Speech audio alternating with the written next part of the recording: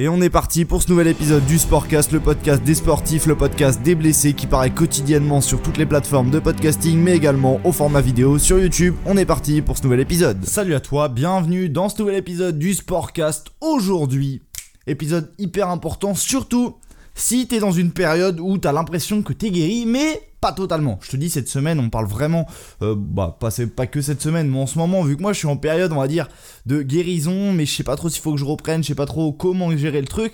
Moi, j'essaye de t'aider et j'essaye justement que t'évites absolument les erreurs que moi j'ai faites. Et c'est vrai que j'en fais énormément depuis que j'ai repris. Je compte pas le nombre d'erreurs que j'ai faites et putain, j'aimerais bien que toi t'évites de les faire, ces erreurs-là. Donc, je t'en parle dans les précédents podcasts. Vraiment, ils sont super importants, les précédents podcasts. Et ce podcast aussi va être super important, surtout si tu as ce sentiment que 99% des gens vont rencontrer dans leur vie, la frustration. La frustration, c'est un sentiment hyper pénible et qu'on ressent quand on est blessé. Je vais t'expliquer pourquoi.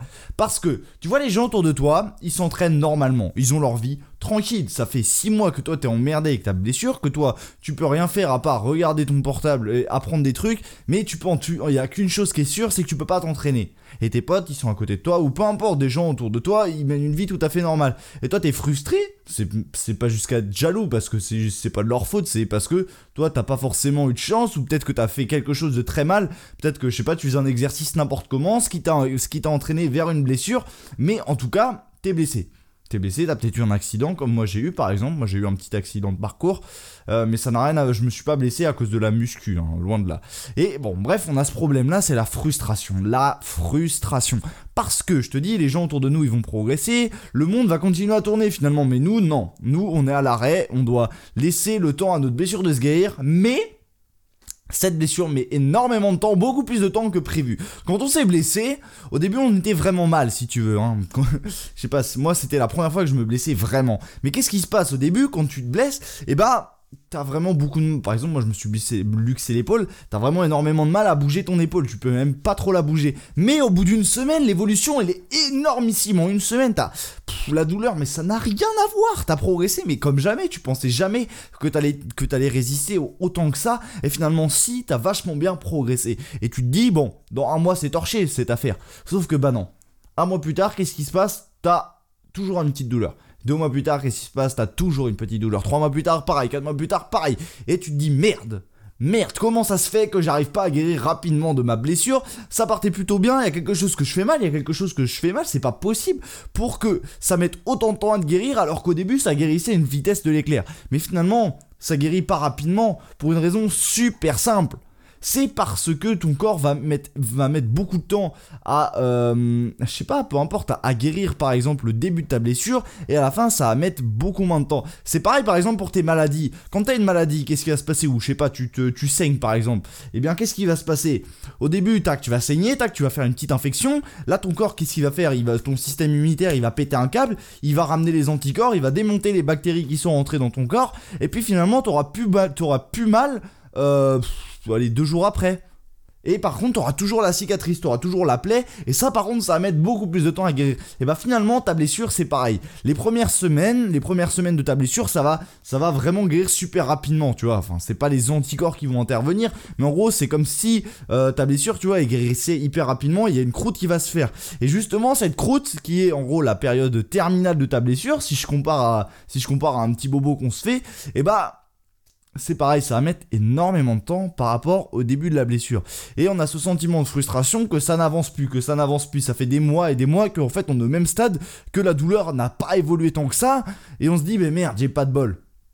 Mais moi je veux juste te dire le contraire, non, tu n'as pas de bol. Et c'est vrai que je te ramène encore ce sentiment de frustration. C'est que on essaye par exemple de reprendre, comme moi j'ai repris, et putain on fait cette erreur là. Moi j'en ai fait énormément des erreurs, hein. Je te dis, je te reparlerai dans plein d'autres podcasts, parce que là en ce moment là je suis en pleine reprise. Mais par exemple j'ai fait du rowing. J'ai commencé à refaire du rowing parce que voilà, c'est super important de refaire notamment le dos quand tu t'es blessé, parce que pour ne pas se blesser au dos, pour ne pas se blesser aux épaules, rien de mieux que de faire le dos. Par contre si tu commences à refaire les pecs direct et tu fais pas le dos après une belle blessure aux épaules ou au dos, tu cours direct à la rechute. Donc pareil, petit conseil au passage, ne commence pas à faire les pecs et pas le dos. Ne fais surtout pas cette erreur-là. Commence d'abord par faire le dos en priorité parce que le dos, c'est ce qui va vraiment te sauver la vie pour éviter tes rechutes. Bref, parenthèse terminée. Mais par exemple, tu vois, j'ai commencé à faire un exercice de rowing. Et qu'est-ce qui s'est passé? Bim! La douleur aux épaules qui est toujours là. Et ça fait 1 mois que j'essaie de faire du rowing. Et tac, dès la première série, j'ai exactement la même douleur à l'épaule. Et ça n'avance pas! Et on se sent tout seul. Moi, j'essaie de chercher des solutions sur Internet. Bon, malheureusement, comme d'habitude, il n'y a personne qui en parle sur Internet. C'est pour ça que moi, je fais ce podcast pour essayer de t'aider un petit peu, pour essayer que, je sais pas quand est-ce que tu regardes cette vidéo, ça se trouve, tu la regardes 1 an après. Et bah, au moins, toi, tu seras un petit peu moins dans la merde que moi, je le suis actuellement. Donc c'est vraiment pour ça aussi que je te fais ce podcast, que je te fais cette vidéo. Donc tu te sens vraiment seul, voilà, je t'ai dit, je t'ai fait un petit peu le point sur tout ça. Mais pourquoi tu te sens seul? C'est parce que les autres, justement, ils avancent tranquillement et toi tu peux rien faire du tout. Et tu te dis, mais quand est-ce que je vais pouvoir guérir de ma blessure? Quand est-ce que ça y est, cette putain de douleur à l'épaule va enfin me lâcher? Ça fait des mois qu'il m'emmerde, cette putain de luxation à l'épaule.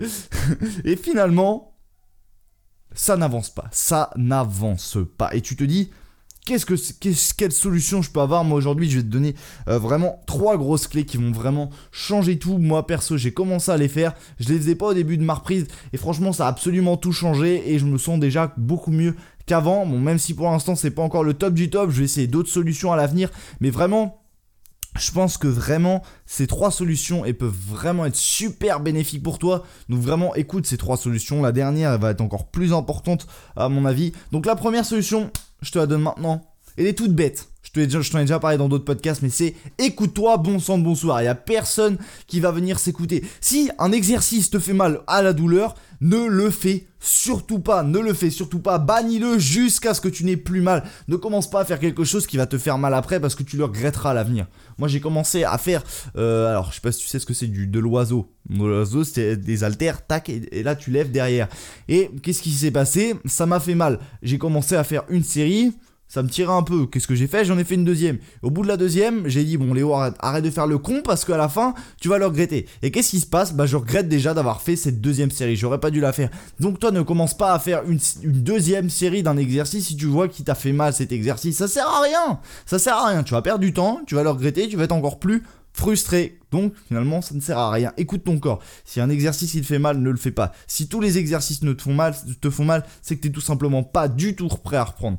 Ok, ou alors à la limite adapte ton entraînement. Si par exemple tous les exercices push te font mal, bah ne fais pas d'exercice push point barre. Si les exercices du type tirage te font pas mal, bah vas-y fais-les. Mais écoute vraiment ton corps, c'est la base des bases. Mais il faut vraiment que je le rappelle parce que je pense qu'il y a vraiment pas beaucoup de monde qui l'applique. Pourtant c'est la base, voilà.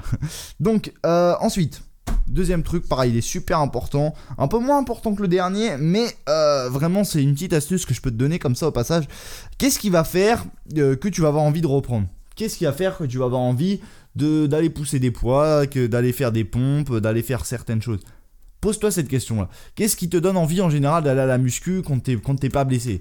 En général, qu'est-ce qui va se passer? C'est tu vois de la muscu à la télé, tu vois de la muscu sur ton téléphone, ou tu vois des potes qui vont s'entraîner par exemple et ils te disent viens faire une séance.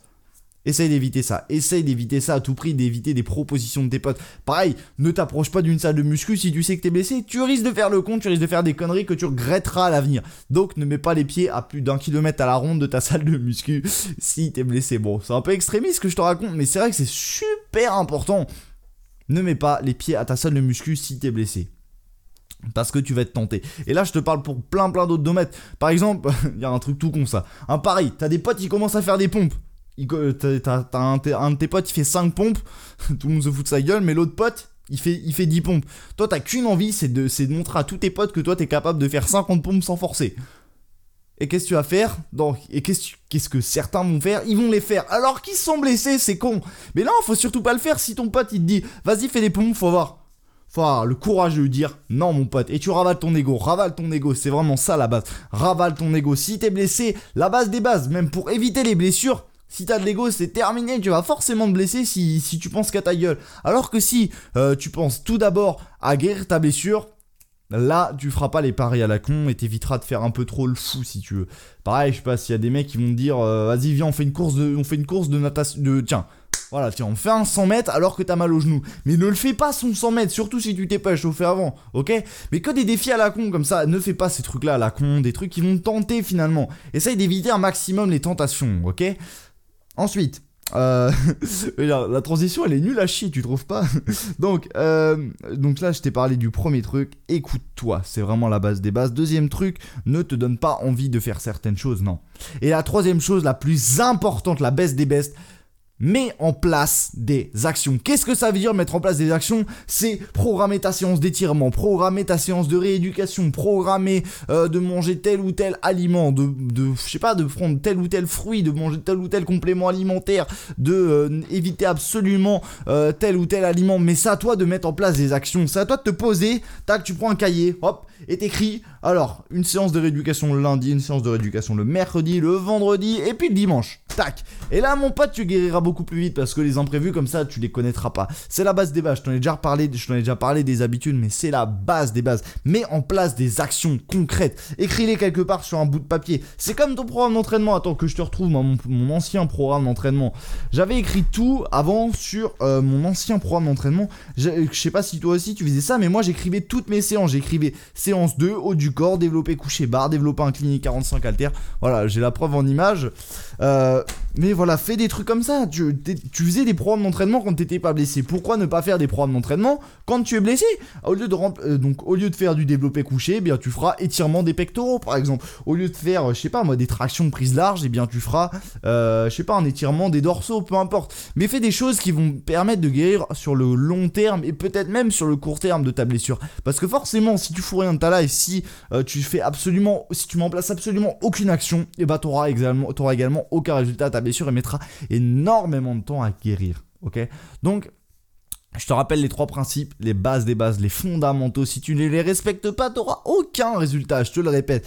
Donc tu dois absolument les respecter. Premier point, écoute-toi, écoute ton corps, la base des bases. Si tu n'écoutes pas ton corps, et ben ton corps il en aura rien à branler de ta gueule et il va continuer à se blesser. Si pareil tu n'évites pas tes envies, si tu te laisses aller, si tu laisses faire tes envies, et ben pareil, ce sera la catastrophe, ce sera le génocide pour tes muscles. Et ouais, je pèse mes mots parce que tes muscles risquent de prendre très cher, ou tes articulations risquent de prendre très cher s'ils sont pas prêtes à réaliser un exercice, mais pourtant que toi tu le fais parce que t'es tenté par quelque chose, parce que t'es tenté par un défi à la con qui ne servira absolument à rien.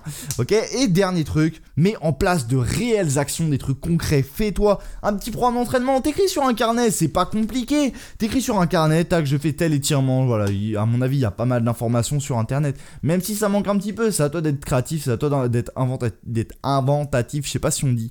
Je sais pas si ça se dit en français ça, inventatif, non, ça existe absolument pas, je te dis n'importe quoi. Bon allez, j'ai tout dit pour ce podcast, ça fait 12 minutes 50 qu'on se parle. Comme d'habitude, le podcast est dispo au format audio sur les plateformes de podcasting, sur SoundCloud, sur iTunes. Il est également dispo au format vidéo sur YouTube, mais au format vidéo sur YouTube, il est compressé en 2-3 minutes. Si tu veux, là, le podcast en réalité dure 13 minutes, mais sur YouTube, il risque de durer moins de 5 minutes parce que tout simplement, je te donne les meilleurs moments du podcast, les moments un peu plus trash du podcast. Mais vraiment, si ça t'intéresse de tout écouter, je te conseille vraiment de tout écouter. Si tu veux pas louper d'informations, rejoins-moi sur SoundCloud ou sur iTunes. Ok, bon allez, moi je te dis à la prochaine pour un nouveau podcast. N'oublie pas une petite chose, avant que le podcast ne se termine, tu peux réussir à guérir de ta blessure, tu dois réussir à guérir de ta blessure et tu vas réussir à guérir de ta blessure. Ciao. Et voilà, cet épisode du Sportcast est déjà terminé, j'espère qu'il t'aura plu. Si c'est le cas, comme d'habitude, pense à liker, commenter, partager à tous tes potes qui devraient regarder ce podcast. Pense à me suivre sur YouTube, à me suivre sur les plateformes de podcasting. Et moi je te dis sûrement à demain pour un nouveau podcast. Ciao ciao.